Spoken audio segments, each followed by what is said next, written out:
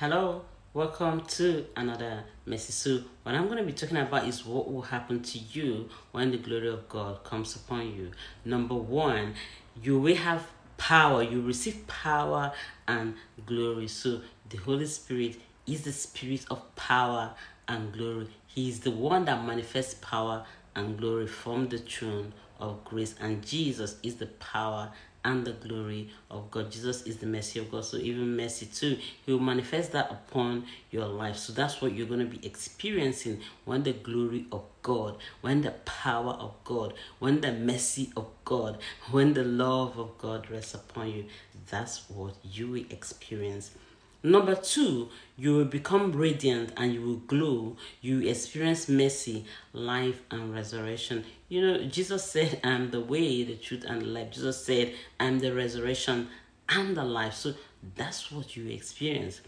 So the Holy Spirit is the one that manifests Jesus upon our life. Number three, you will have joy and all the fruits of the Holy Spirit. So you need all the fruits of the Holy Spirit. And it is the same Holy Spirit that will manifest that. So the Holy Spirit is going to bring about all the fruits of the Holy Spirit upon your life. Number four, the word of the nations will come to you. So that's what the presence of God does. The presence of God in you, around you, completely saturating you and overwhelming you. That's what He's going to do. He's going to attract wealth to you because He's the one that gives wealth. The word of God says that the blessings of the Lord make it rich and has no sorrow. So that's why He's the one that's going to do it for you, because the word of God says that He's the one that gives the power to make wealth. So He will do it for you. Number five, your enemies will fear and respect you. So that power of God with you and going with you wherever you go is going to attract respect. So the enemy will fear you, the enemy will respect you. Recall that the demons feared Jesus and they respected Jesus. Jesus will give them command and they will be forced to obey. So that's how it's going to be with you. They're not really respecting you because it's you. They're respecting you because of Jesus. They're respecting you because of the power of God that is upon you. Remember, we're talking about when the glory of God comes upon you, what will happen? The same thing that happened to Jesus and Paul, that's what's going to happen to you. They will have no choice but to flee. They will have no choice but to respect you. The witches will hate you, but they will respect you because the power of God is with you and they fear the power of God. At the mention of the name of Jesus, every knee shall bow. Number six, your spirit will be empowered to attract favor and your spirit to repel curses and spells. So that's it. Your spirit is going to be empowered by the Holy Spirit to be able to weed out or repel any offensive weapon, any evil weapon, any weapon from the enemy that is destructive. Your spirit will just automatically repel it. Why? Because the power of God is in your spirit. So it's that power of God that is in your spirit and surrounding you, surrounding your aura, that will just quickly repel anything bad, any evil spell or any evil thing that is coming to land upon you. That's the power of God doing it. It's not by power or might, but by the Spirit of the living God. Number seven, God will fight for you and God will protect you. So you have constant protection and God will automatically fight for you, even when you don't know that God is fighting for you. As long as you wait upon the Lord every day and you're constantly filled and empowered with the Holy Spirit, God will fight for you constantly.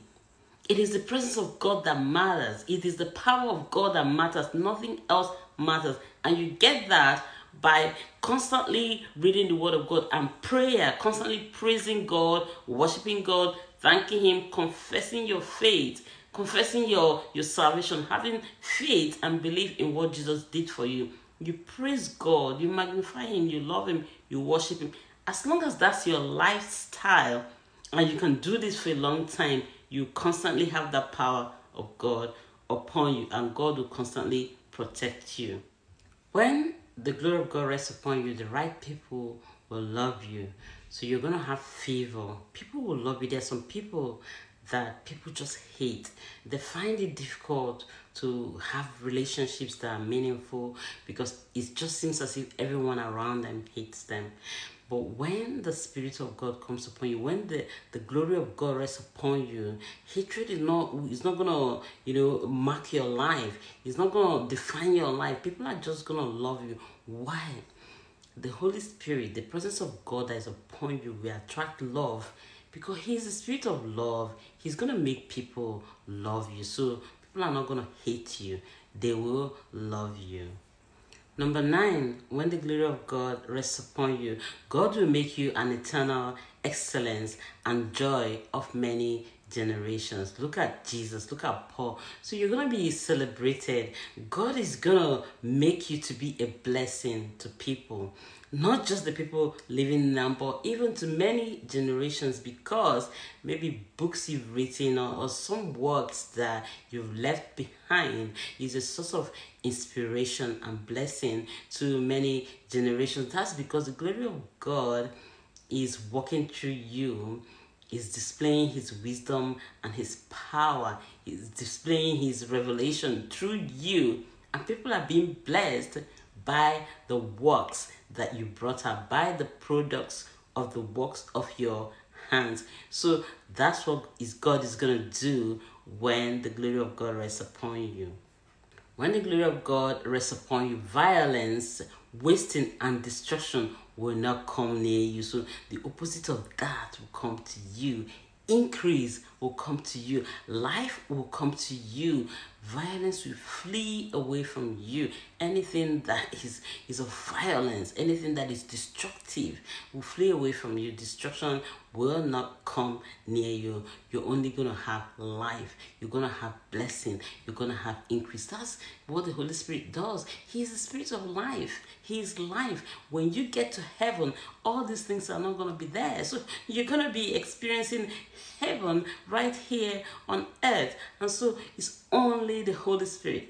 It's only the glory of God that can do it. So when the glory of God rests upon you, your wall will be salvation and your gate will be praise. So your wall represents your covering.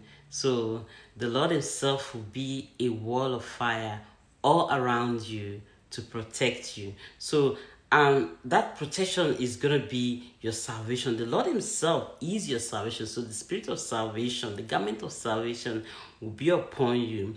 The garment of praise will be upon you. It talks about your gates will be praise. So that's also somehow like a covering. So you're going to have the spirit of praise. You're going to have the garment of praise. And so you find out that you're automatically praising God and rejoicing all the time. That's because there's a clean presence with you. There's a holy presence with you.